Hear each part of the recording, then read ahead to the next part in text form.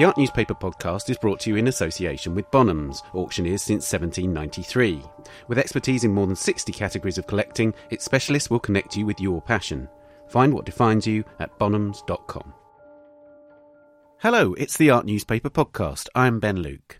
This week we talk to two very different British artists. Later on I visit the Holborn Museum in Bath to talk to George Shaw, who for more than 20 years has made paintings of the housing estate where he grew up, near Coventry in England's Midlands.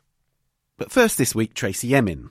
Her vast new exhibition, A Fortnight of Tears, has just opened at the White Cube Gallery in South London. In the period since her last show at the same gallery in 2014, Emin has lost her mother, to whom she was very close, and as ever, she brings a piercing honesty to her experience of grief. The show is awash with sadness and anxiety. Reflecting on her mother's death has prompted Emin to look back at earlier life events, including when she was raped as a teenager, her experience of abortion, and the end of a relationship with the love of her life. Characteristically, she explores these subjects through a range of media, including drawings and monoprints, 3 vast new bronze sculptures, and a series of 52 huge self-portrait photographs taken on her iPhone as she experiences insomnia. There's also a 23-year-old video in which she describes her first abortion in 1990 and how it prompted the confessional approach she has taken to her work ever since. But more dominant than any medium is painting. Annie Shaw, a correspondent for the Art Newspaper in London, went to White Cube to meet her. Tracey, I wanted to start with the title of your show, A Fortnight of Tears. Your mum passed away 2 years ago, but there's lots of layers of loss and bereavement in this show, and I wanted to ask you, does A Fortnight of Tears refer to a specific period of time? Yeah, I think when I was about 2001, 2002, when me and my boyfriend split up, I was about 39, and I realised that was it. I was probably never going to have children, ever. And that would have been the stage in my life when I'd been with a partner for 6 years, we had a house, everything. That's probably when I would have bit the bullet and said, okay, I'll have a baby. And I knew that I wasn't going to. And I then cried and cried and cried. And I think my bereavement, what I was crying for was the loss of a future, the loss of being a mother, the possibility. I just knew it was never going to happen. And it seemed, I cried so much that I burst a teared up blood vessel in my eye, and my eye went all funny. And the doctor said, I mustn't cry anymore. And I was thinking, how can you not cry anymore? It's, tears, you don't control your tears. And I really do believe that tears are poisonous. They're like silt, like the depression that we have, I think, is like dry tears that have to come out. So, the longest I've cried for is 2 weeks. And when my mum died, I thought there's only a few more days of crying. But actually, I was walking just along Commercial Street a week or so ago, and I came out of the shop, turned the corner, and tears just sprung, and I realised I was missing my mum so much. So anybody that's had that kind of loss understands what I'm talking about. There's a darkness to your new paintings on show here. There's lots more reds and dark patches, but there's also a vitality. What do these paintings say about where Tracey Emin is at in her life right now? I think I've never been so honest. I'm known for being too honest, okay, but still there's things that you keep to yourself. There's things that you don't say. There's things like you button your lip because it's best to keep, But in 2017, on New Year's Eve, I actually said that my New Year's resolution was to be able to tell the truth about anything. And I realised the first thing I had to do was tell the truth about my work and my art and express myself clearly, not in a clever way, but really how I felt. So I turned everything around, and it was almost like starting from the beginning again. It was very exciting. And I think my mum's death gave me the impetus to do this, and the strength in a way, because it made me question what everything's about. You mentioned this in the press conference. In 2015, you took a sabbatical and you went to France to paint, and it was around that time you found out your mum was ill. And I think you've said about that period that's when you began to take your work more seriously. It was actually 2016, but I planned to do the year's sabbatical. I planned it 3 years in advance because I had to, I couldn't have any shows. I couldn't do any museum shows. Museum shows take 3 or 4 years, 4 years planning. So every museum show I was offered, I had to postpone or not do. And I had to say no to everything. And part of the sabbatical was no press, no charity, no photos, nothing. Just being completely isolated to get on with my work. And unfortunately, it was in 2016, the beginning, I found out that my mum, had terminal cancer. So the whole sabbatical was very strange, actually, and strangely good timing, because it meant I could give my mum a lot of attention. I mean, you've been painting for all your career. I mean, you studied painting, you've been painting for a long time, but it was that was a turning point, would you say, or you began to really focus on your painting? No, I actually had a show at Château Lacoste in France in 2017, which was 10 years of painting. So there was paintings there that I'd shown in Venice. There was paintings there which I'd shown sporadically at the Royal College of Art. And often I'd have a show where I'd just show one painting, and no one really noticed it. Everyone was looking at the subject matter and the Tracey, No one was really looking at the work. I mean, it was like when I was nominated for the Turner Prize back in 1999, nobody noticed the whole wall of really beautiful, gentle watercolours that were on the wall. No one mentioned them. No one even talked about them, because everybody was just talking about the bed or about me and how I was. But I think things come at the right time. I think had I been showing my paintings and painting a lot when I was younger, either I wouldn't have appreciated it, or the timing wouldn't have been appreciated, the whole thing. It would have been just something maybe I took for granted, and now I don't. Now I find it really like a precious commodity that I really love and adore, and the timing of it and how I do it. So I think it's come at the right time. Would you say painting's your greatest achievement? I mean, you've been talking about sort of this, you're entering the third part of your life as a trilogy. Do you view it as your greatest achievement? When I'm painting, I'm so happy, and even if I hate the painting, it's all gone wrong. The other week I did this really, for me, amazing blue painting, and it was these two large heads looking at each other, and it was me, and I had this really thin red face, and it was perfect.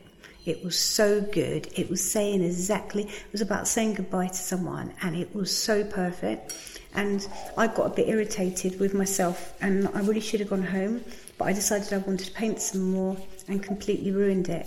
And I swear to God, I went into a bit of a depression for about 10 days. I couldn't do anything. I was so angry with myself because I'd loved the painting so much. And then I had to paint the whole thing out and just use the canvas for another painting, which I did a really good painting on. The blue painting underneath wasn't so good, but it was the blue painting that I want. But in my head, I've still got that blue painting. I still own it. I still own the experience of it. And it's like someone said in the press conference, like a million hours of painting, a million years of painting. Yeah. And now I'm just using the mistakes. And also, some of the best paintings are the ones that went so wrong. The ones that go really right, I sort of think, maybe that was too easy. But the ones that go really wrong are the ones that kind of turn me on. I think, wow, I wasn't expecting that. You've despite the accolades, I mean, you were the Professor of Drawing at the Royal Academy of Art between 2011 and 2013. Some people still criticise your drawings and paintings for being crude or primitive, which could equally be compliments. Does it rankle you when people say you can't draw? Well, no, I can draw. I would say if someone put a gun at my head, I can draw really, really well. And I did a series of life drawing when I was in New York. I went to life drawing classes, and after about a week, I could draw academically really well again. It's about understanding and looking and seeing and balance. But I don't need to do that now. I did that for years when I was a student. I learned to draw. I learned, and now I can unlearn, and now I can go back to this almost crude, gestural feeling of the cave woman. What's wrong with the cave woman? Anthony Gormley had a whole fantastic programme on last week about cave paintings.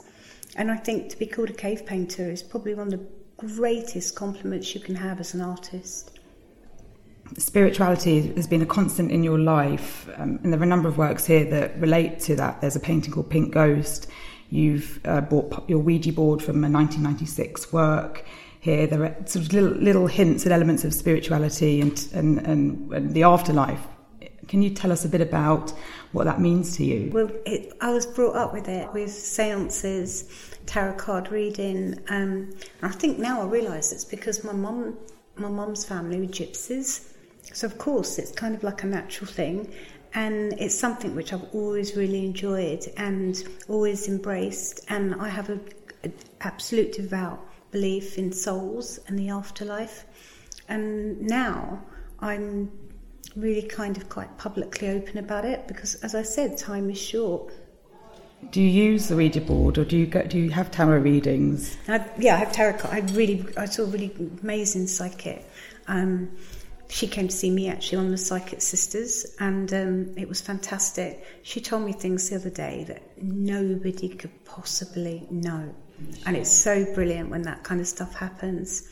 And people have no problem going to see a psychiatrist, but people have a really big problem going to see a medium. And of course, when you go to see a medium, what's happening is they're channeling something within you.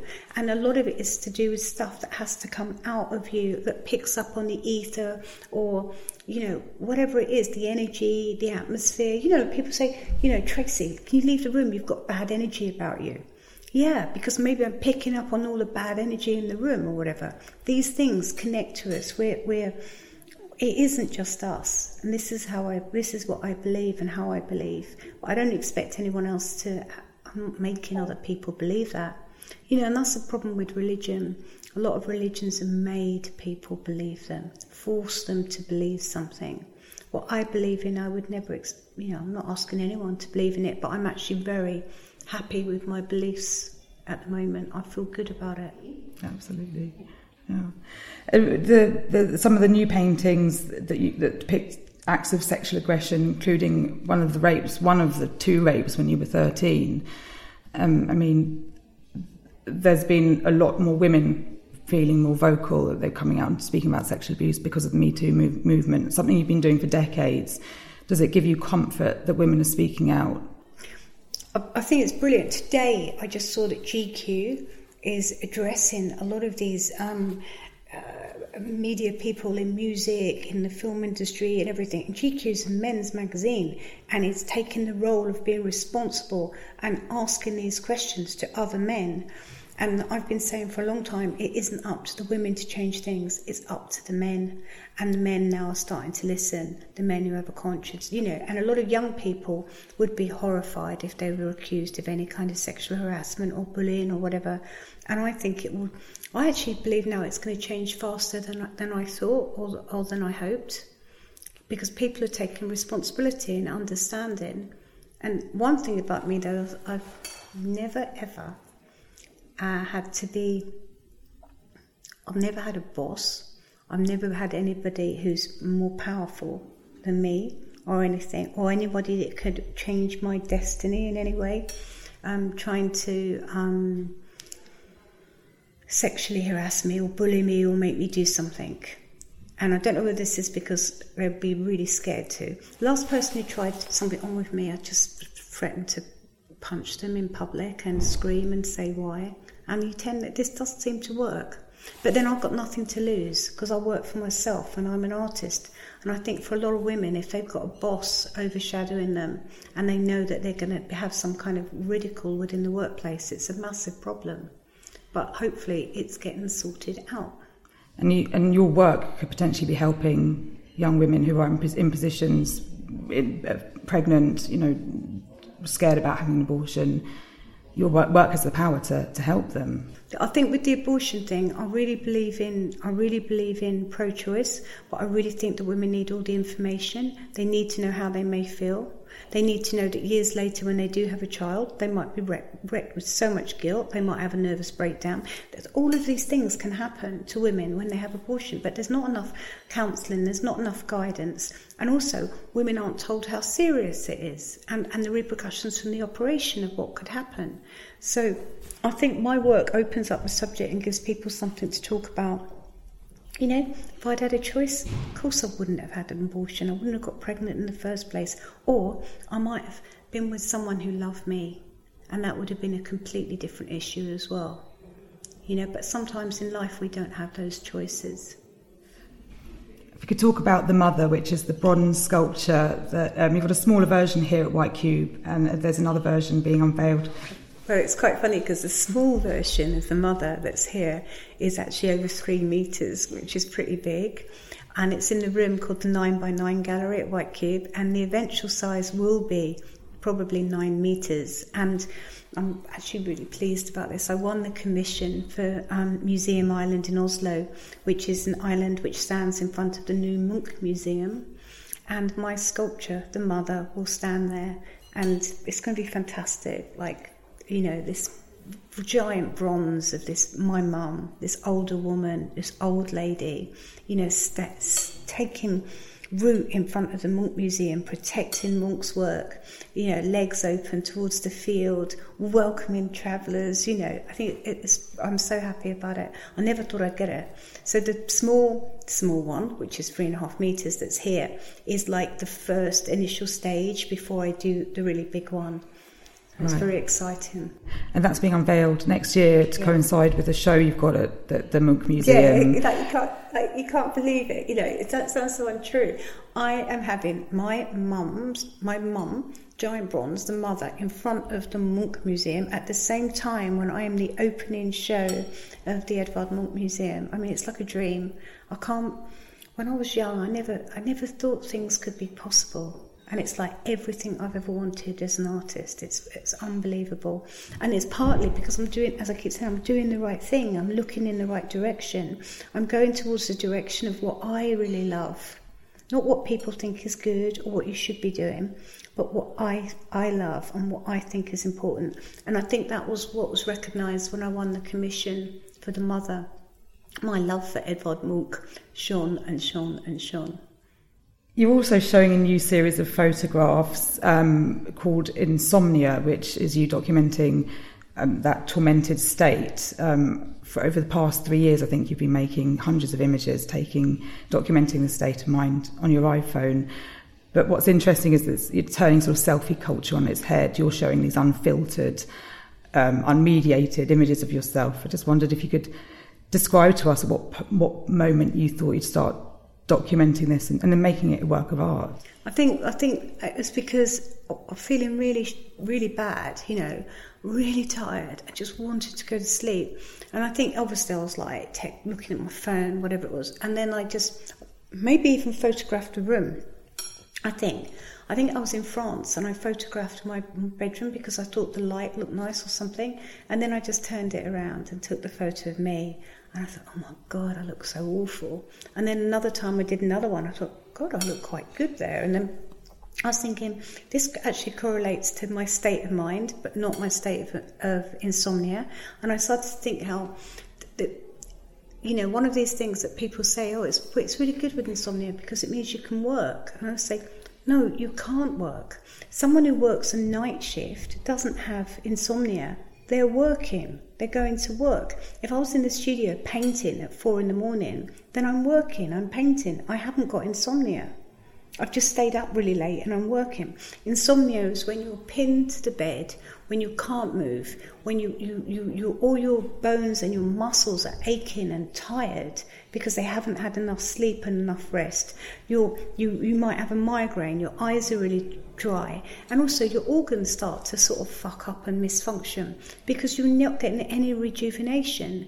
And there's a really bad, people who suffer from terrible insomnia all their life usually die earlier through like some fast, strange causes because their kidneys don't work properly, this doesn't work properly, that doesn't work properly.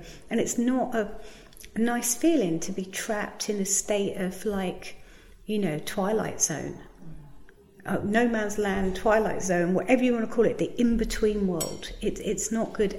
But me doing these portraits, I started to think, oh, this is interesting, and really think about it and start making work from it. And I never thought I was going to, when I started doing them, I didn't think I was going to present them like this, which is really large.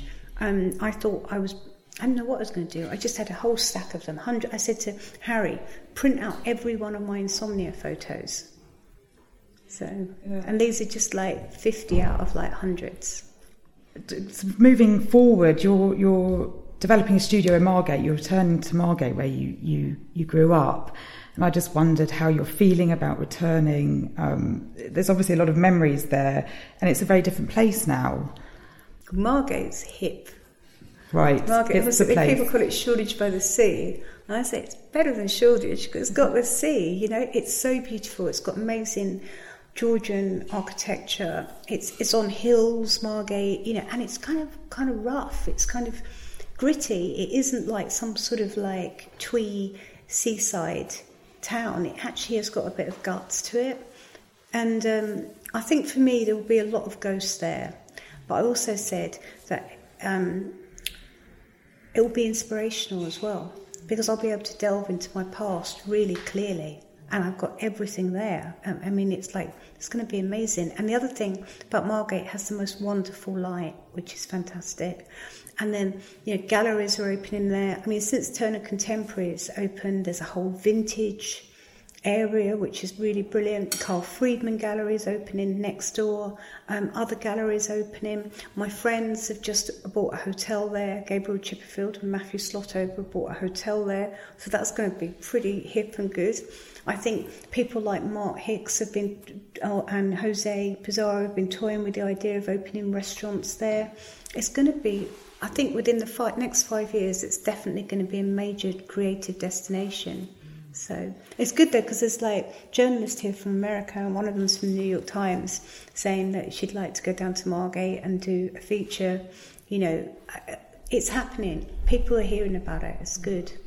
And I've read that you plan to turn your studio into a museum, but once you die, have you got plans in place? Are you thinking about your legacy in a very... I'm totally thinking. I've been keeping a will for years. It constantly changes. Now I'm going to be putting a foundation together, and I haven't bought the studio with, you know, to avoid tax and do a foundation thing now. I'll do it when I'm dead, and I will have that as my museum, and I think it will be a great legacy for Margate.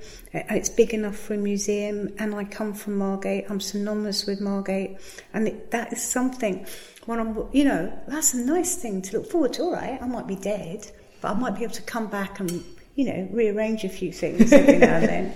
So, you know, at the moment, I feel that for the first time really seriously in my life, I have something to look forward to and work towards in a really positive way, because I'm just so much happier with what I'm doing and with where I am. Do you keep a collection of your own works? Is that what you would intend to sort of put in the museum, or what do you see for that? I keep things from a sentimental point of view, and I've got to try and get my act together and start keeping some of the big boys back, you know. So otherwise there'll be nothing for the museum. So, and also I've sworn to God that I'm never going to buy my own work back anymore, ever again. I've only done it a couple of times, and then I only did it because I had to get a cardigan back that my neighbour gave me when I was 8. What was the story there? Well, actually, it was the work to do with the séance. It was a séance piece from the letters.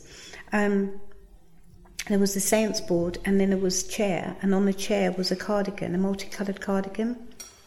And it was given to me by an old lady called Vi Player, who lived next door to me. And I always felt guilty about selling the work with the cardigan.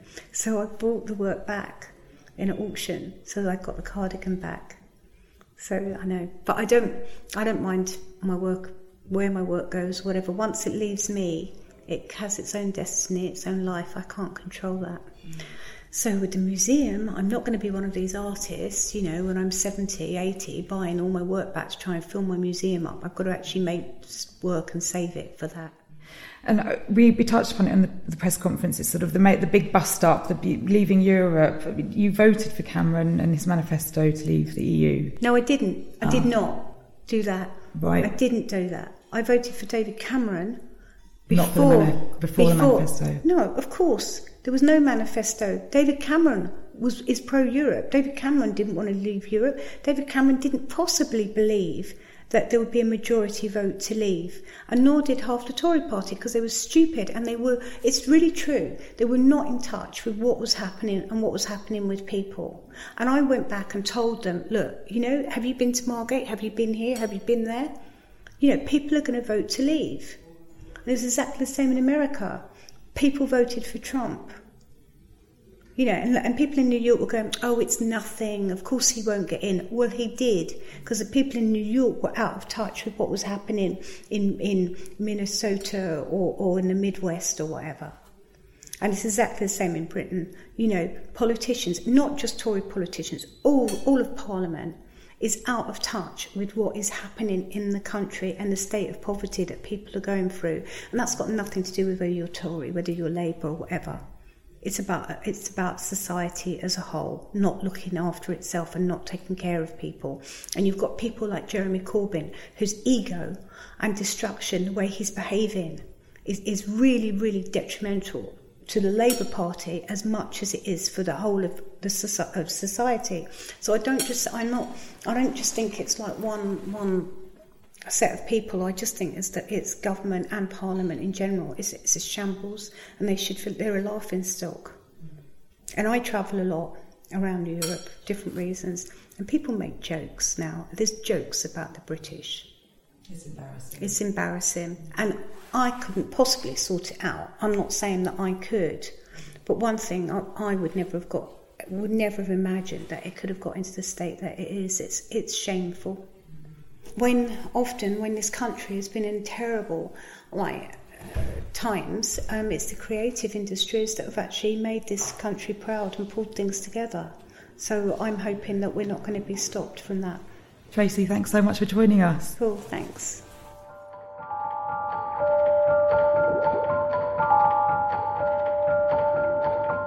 Tracey Emin's A Fortnight of Tears is at White Cube, Bermondsey until the 7th of April. And Emin's exhibition, The Fear of Loving, in which she brings her works into dialogue with the drawings collection at the Musée d'Orsay, will open in Paris in June. Her exhibition and sculpture for the Edvard Munch Museum will open in the spring of next year. We'll be back talking to George Shaw after this. The master glass artist René Lalique died in 1945, but his work feels as fresh as the day it was conceived. The private collection of Lalique glass that's offered at Bonham's, Knightsbridge in London on the 20th of February demonstrates his talent for drawing, design and sculpting objects of great beauty. In the hands of Lalique, a pair of knife rests, for example, are transformed into dragonflies. A perfume burner becomes an artichoke. This fertile imagination is the reason why so many of the world's museums display his work. The collection offered at Bonham's spans the artist's career and includes fine and rare examples of his developing style. Charmingly, one piece, a vase made in 1920 using the cire perdu or lost wax technique, bears the distinct imprint of the master's thumb on its underside, a reminder that Lalique was also a craftsman as well as a supreme artist. To find out more, visit bonhams.com. Welcome back. Now, George Shaw makes paintings and drawings of Tile Hill, the estate just outside Coventry where he grew up in the 70s and 80s. Based on photographs and rendered in enamel paint, they teem with references to British art, literature, film and music. A major retrospective of Shaw's work was shown at the Yale Centre for British Art in New Haven, Connecticut at the end of last year, and a smaller version of that show, with 20 paintings and 30 drawings, is now at the Holborn Museum in Bath, that ancient Roman city in western England that was also a great centre for Grand Manner 18th century British paintings by Gainsborough and his ilk. I went to Bath to talk to George. George, we're standing in the exhibition here at the Holborn Museum in Bath. And I wanted to begin by asking you about Tile Hill and your experiences there. I mean, in many ways, my memory of the place I grew up in is quite weak and thin. My brothers and sisters and some friends that I would have had probably have a much more clearer memory of certain things. I don't. Everything's kind of a little bit hazy on the whole. That's always made me think that maybe that's the reason why I'm kind of so fixated by this. As a huge, I don't concentrate very much in the present tense. That's my problem. So I'm always thinking about things that happened yesterday or the day before or whatever, rather than what I should be doing. I know it's the complete opposite of mindfulness. Is that what mindfulness is? Thinking about the present tense. Which I suppose allows you to concentrate on what you're doing at the time. You become focused. I am not focused whatsoever. So growing up, I can't really. Every summer holiday blends into one long, probably day. So that's a whole 10 years of summer holidays all blended into one day, of which it was sunny on. Every school day blends into one school day in which you were bullied and it rained. So it's a very specific day. I always have great disbelief in that project of Carl Ove Knausgaard's, the My Struggle, because my struggle would be to remember a page. He seems to have remembered rather more, and in quite specific detail. No wonder he had so many problems. But I kind of feel that it's not slightly, embellished. And in many ways, not having any kind of focused memory on, suppose there are specific things I can remember, not worth mentioning really on the whole. Being a novelist would have been a really bad thing for me to want to be, with having no memory. I'd have ended up as Samuel Beckett, I suppose, with no very specific narrative. But being a painter and being a visual artist means that you can be actually quite vague. You can pin things down and be vague at the same time. There's an intriguing balance of time in your work, isn't there? Because on the one hand, these paintings are based on photographs, and then a huge amount of memory, and you might say, like sort of unfocused memory comes into it.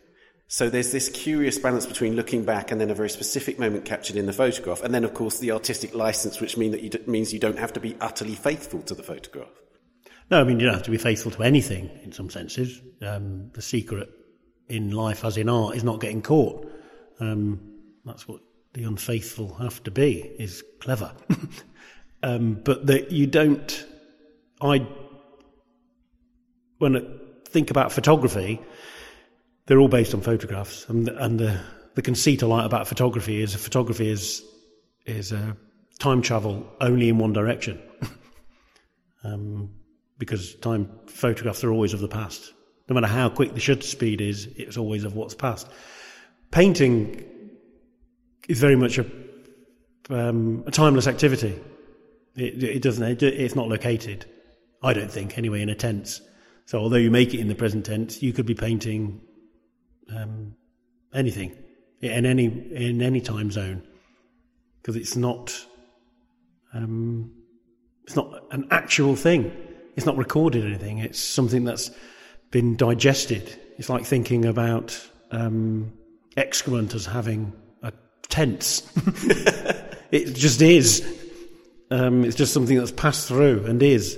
And I think that in many ways painting is a way of liberating the image from its tense for me.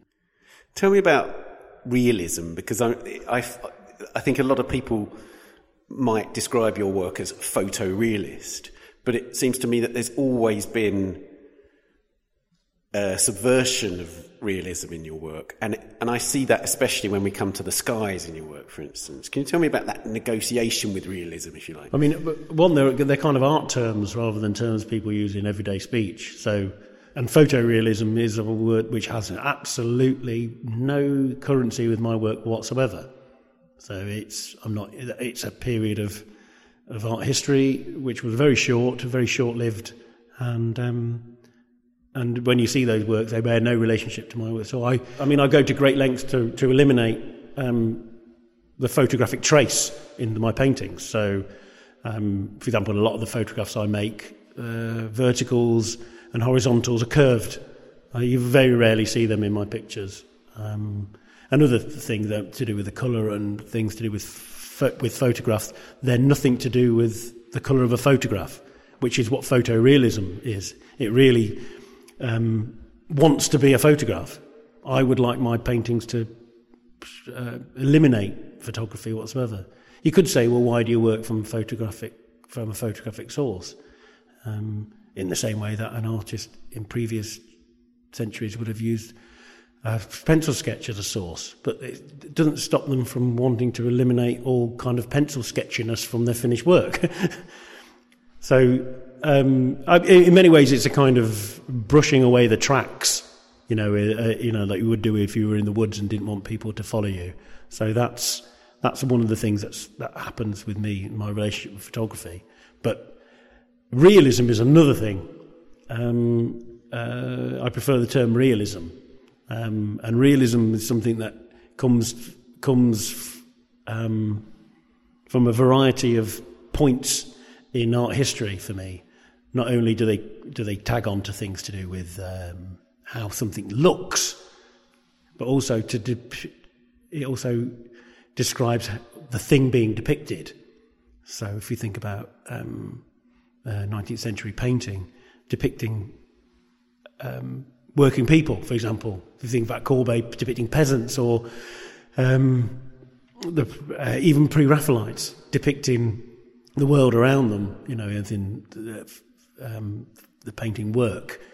That's about realism, more so than how it's depicted, if that makes sense for me. So for me, it was the realism bit was wanting to have a truth about my own experience of the world, as well as it wanting to look like the world as well. That was where the two bits of realism kind of coincided. We're standing facing now a painting called Ash Wednesday 8 a.m. and it captures a particular moment, but there's this almost hallucinogenic yellow sky. And this is what I mean by that sort of enhanced, kind of almost hallucinogenic quality that some of your skies have, this kind of almost unreal aspect. Tell me about... Well, talking about realism, when people have sometimes described the work as photorealistic or even realistic, this is the painting I kind of illustrate the opposite, because if anything, it's an abstract painting. It's straight out of the can.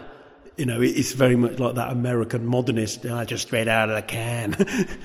It poured out and just moved across, and then let dry and moved across.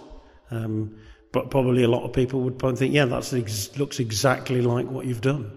So, and then it has this kind of curious scene depicted in front of that abstraction, which is quite flat. I mean, it looks like a theatrical flat. They call them flats in theatre. And then any depth is created solely by the zigzag lines and things on the front. So you could say it was an exercise in visual representation in terms of flatness and depth and those kind of things. If I was a kind of 1960s Hockney, those were the kind of things he would have been playing with in some of his paintings, which I think go back to his early excitement when he was a child and when he was a teenager about how easy and how difficult, and in the same way it is to trick and deceive the eye and deceive the viewer in terms of making pictorial representations.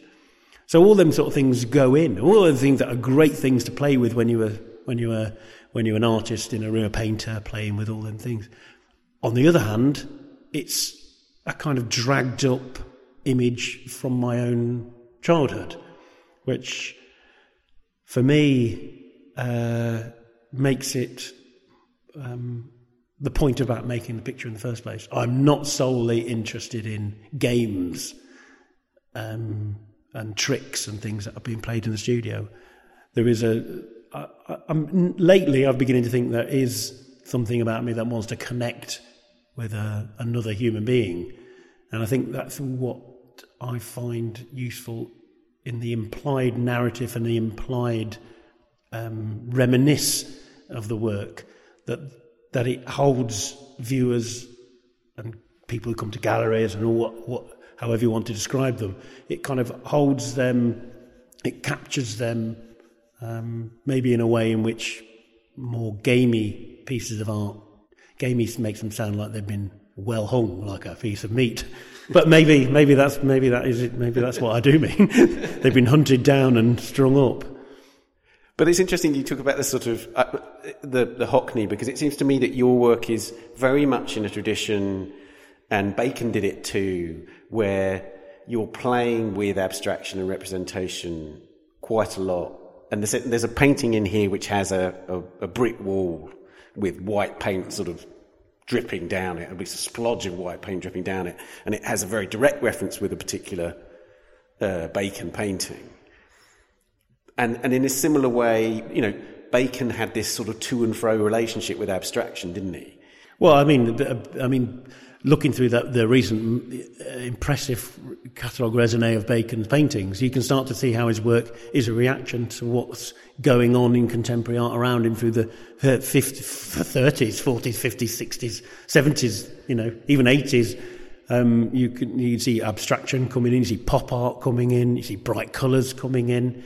You see there's particular sections of Bacon where it looks like it's all going on at the same time. You've got a kind of Rothko at the background, you've got an expressionist blob in the foreground, you've got some pop art letraset spilling out, you've got flatness and depth, you've got a little bit of photorealism. He sort of wants it all. No wonder he's so popular, because you get about 6 paintings in one when you buy a certain period of Bacon. But I think there's something about what happens with certain artists like, Bacon and Hockney, you can see them playing off each other as well, with the shower scenes and then that jet of water, and they're kind of vying with each other. And of course, what they're really vying with is their little boys playing on the table, on the floor, at Picasso's feet, really. One of the striking things about your body of work is that you looking back at other artists is as much filmmakers, poets, writers as it is painters, it seems to me. That hinterland, that cultural hinterland is just as important to you as the history of painting. Yeah, it all goes in the same pot as far as I'm concerned. Any form of separating one art form off from another art form is as ludicrous as separating it into high and low culture. I don't know who defines these things. Who chooses these things and who chooses the choosers of these things. So for me, it's a kind of bigotry, designed to keep certain people in their place. So I make no distinction between the greatest paintings in the world and the greatest bits of TV in the world. So my dad, who always looked quite sceptical at us when we were children watching crap telly, said once, "I don't mind you watching crap telly, as long as you know that it's crap."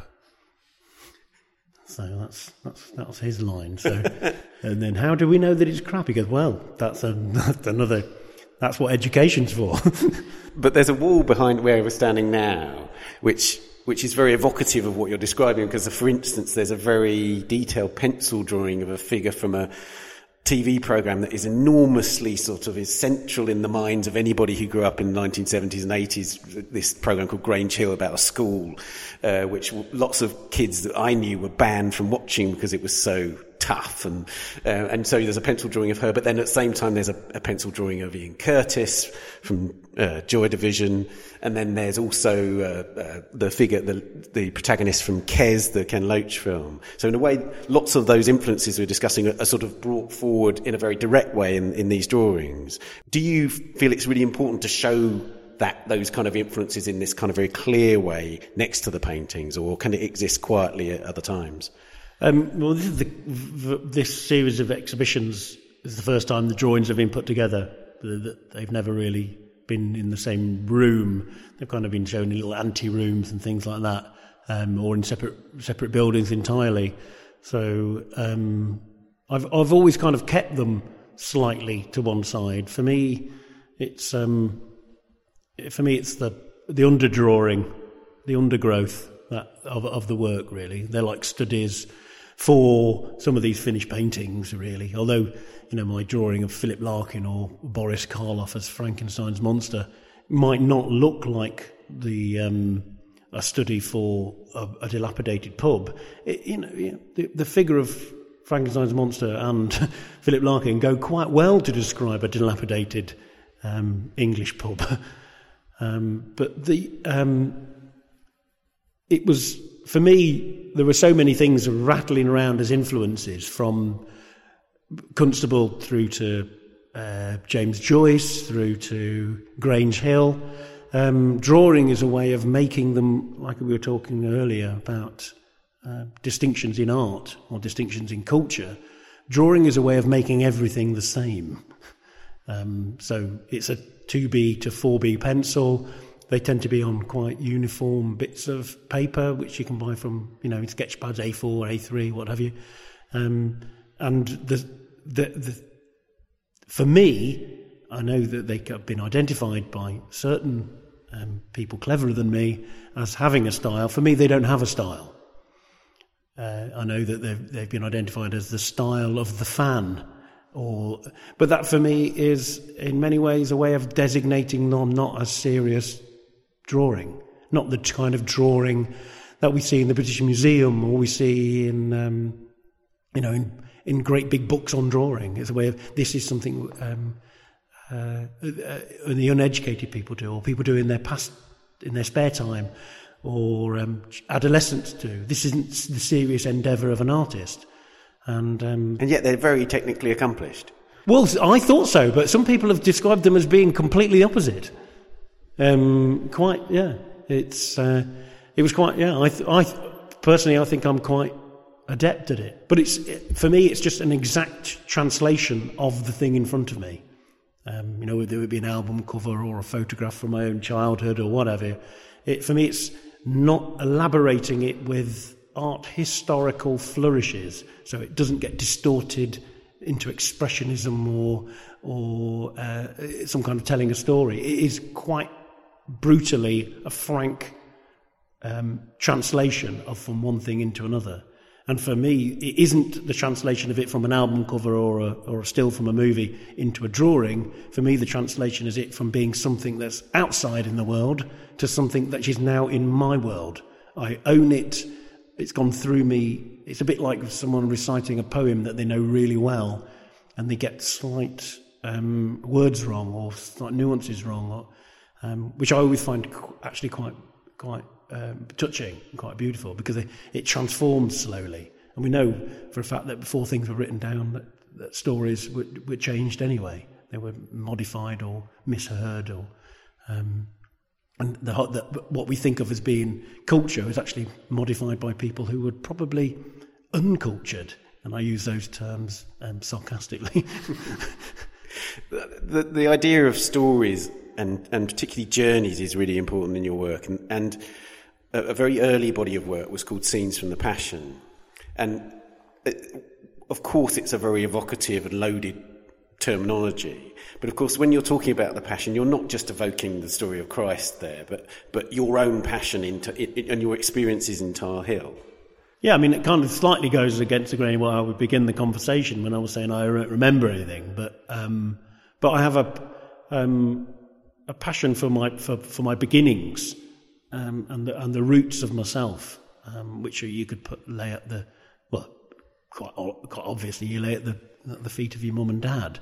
So and the things that they instilled in us and the values that they instilled in us when we were growing up, and which we saw operating in the world we lived around us. Things to do with respect and tolerance and respect for education, all these kind of things, which are all kind of slightly old-fashioned now. They've all been fairly quantified and sold back. But there is a passion for that. There's a passion for those kind of older honesty about the world. But the passion is also something which we see as a reference in Catholic imagery and within Catholic texts to do with the death of Christ. But they also people have a passion sometimes for the smallest possible things. So we go from the Passion of Christ, which is the death of the Son of God, the creator of the universe, which is, if you can show me a bigger story, I don't know of one, whether you believe it or you don't believe it, to somebody who has a passion for badges or a passion for knitting or a passion for... These are the things which I find quite... but essentially what they're dealing with is something that keeps your heart beating. It's a sign that you're alive. It's a sign that you're in the world. And you could say something about that painting, although it's something which we find in the National Gallery and it's something we find in the Louvre and all these great institutions of the higher end of art. But it's mainly practiced by people at home painting, the dog or whatever, and they have a passion for that. They have little bits of the house or the shed or the garden where they do it. And of course, the paints that I use are the same paints for people who have passion for model making, which is another way of kind of recreating the world in a different way. That's it. Enamel is something which you've spoken about as being associated with kind of folk art, with, like you say, model making, but also with things like pub signs and stuff like that. And that appealed to you, even though you very clearly, as we can see from the paintings around us now, you have moulded into an extremely sophisticated medium for fine art. Is that a deliberate conundrum? Conundrum's too gamey. No, I mean conundrums and contradictions are something which happens as soon as you start speaking about anything. And I think to tying things up and making neat little parcels of things might explain why everything's in a mess, and also why people feel that they're not performing as well as they should, because our role models don't have these conundrums and they're focused and stuff. In actual fact, we need maybe a little bit more honest about the confusion that we all have, that things aren't so clear cut and things aren't so clearly defined, really. I mean, with my work, I want to be Rembrandt. On the other hand, I kind of wanted to be the kid who was a year above me at school who looked really cool in a Harrington jacket. And those aspirations sat quite comfortably together in my bedroom. They only got really uncomfortable when I voiced them or tried to make sense of them. And for me, wanting to make paintings that are as important as the paintings I see in the National Gallery, or anyone would see in the National Gallery, if I'm using that as the end point of quality. I also really enjoy looking at pub signs and sign writing and the kind of vernacular art that someone like Peter Blake makes. Made a lifetime of collecting together, and increasingly has, his collection of trivia in a way has become extremely important to us. But it's also a kind of class thing, that one thing is seen as being for a certain type of people, and another thing is seen for another type of people, and they only really kind of come together with a kind of snobbery or condescension. I kind of much prefer it all to come together and without any distinctions. So that enamel paint on board of a fairly representational scene is using all the techniques of barge painting or pub sign painting, with all the hype and aspirations of someone who wants to be the greatest living painter. The work has this, obviously, we've talked about this sort of personal aspect, the idea of looking at one's past, this idea of memory. But you can't avoid there's an aspect of social commentary in the work. Can you tell me about how actively that is in your mind when you conceive of the paintings? Well, the social commentary thing comes out of just seeing the world as it is. I didn't make a comment. I can make comments now, but in the work, the commentary comes out just by simply having a pointy finger. Another cliche of my dad's was, I'll show you an idiot when you point at the sun and he looks at your finger. And if you paint something which is very obviously the scene outside the window, it's seen as being a social commentary. I mean, I do live in a really nice place. If I painted the view out of my window, it wouldn't look like social commentary, because it would be a rose growing in a tub, or it would be a cow mooching. You wouldn't think of it as social commentary at all. This kind of looks like social commentary, and I know that there are art and artists that looks like social commentary, and it isn't. It's just in the same way that there is expressionism, which expresses nothing, and there's photorealism, which isn't, these kind of art terms. It kind of looks like, I'm looking at a painting of the collapsed pub, or where a pub, it looks like social realism. It looks like all the hallmarks of it. And it looks like social comedy. It looks like it could be almost political. but they're quite blank. They're quite blank until we see the title. And the title makes me... It's the titles, I think, which trigger that other thing to make you... Is it just an exercise in visual perception? Oh, no, the painting of the pub is called The Age of Bullshit. So it's clearly not. Yeah. Clearly it's involved in something to do with more than just looking at something. So that's the journey I like to make with the work, that someone could look at it and then they look at the title and then there's a little kind of calculation about what's going on there. Are the little influences which I take have come from British photography of the 60s and 70s, which I really enjoyed, Daniel Meadows or Homer Sykes or these kind of guys, but also from filmmakers from the kitchen sink realism schools of Lindy Anderson or mass observation cinema, right through to Ken Loach and those kind of guys, who are some of which are very politically active. I'm not politically active in that way. I'm not engaged at all with the human beings around me. But this, I'm beginning to think that this might be the way in which I do that with the work. But of course, over 22 years of painting the same place and having the same place change, it's invariably started to become a document of a certain place as it changes. Lastly, in the past you said to me that you were considering moving on from painting Tar Hill. Is that in your mind at all? It seems to me it's still very rich territory. I mean, I know it was the place in which I was brought up, and it began in many ways as a direct story that grew out of that.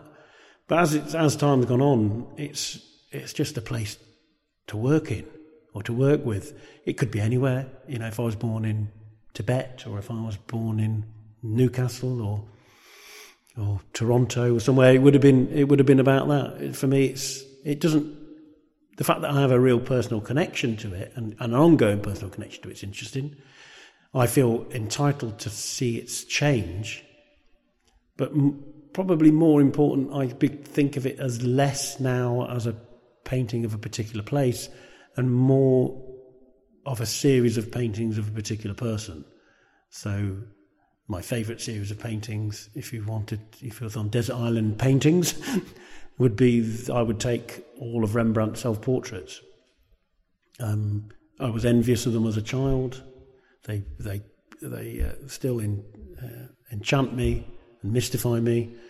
I knew that you would never be able to accomplish that. No other artist could, I don't think. It's been tried. But I think there's something in subconsciously that's what happened here, that really you're painting your own decline. The beret's gone, the gold chains are gone. And in some ways, that's, as well as that being a self-portrait, in the same way that Rembrandt's self-portraits are a mirror of his society, and the way in which that changed, in the same way that this painting of a place, which has changed through nature, and it's been changed through political will, is also a representation of a person that came from here as well. That's growing a little bit older. George, thank you so much. Cheers.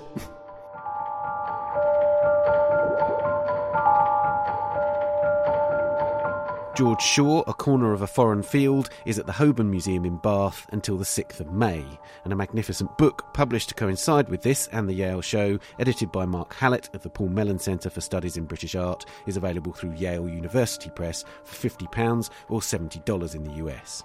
And at the Paul Mellon Centre in London is a small display of memorabilia that shaped George Shaw's adolescence, called Second-Hand Daylight. That runs until the 3rd of May.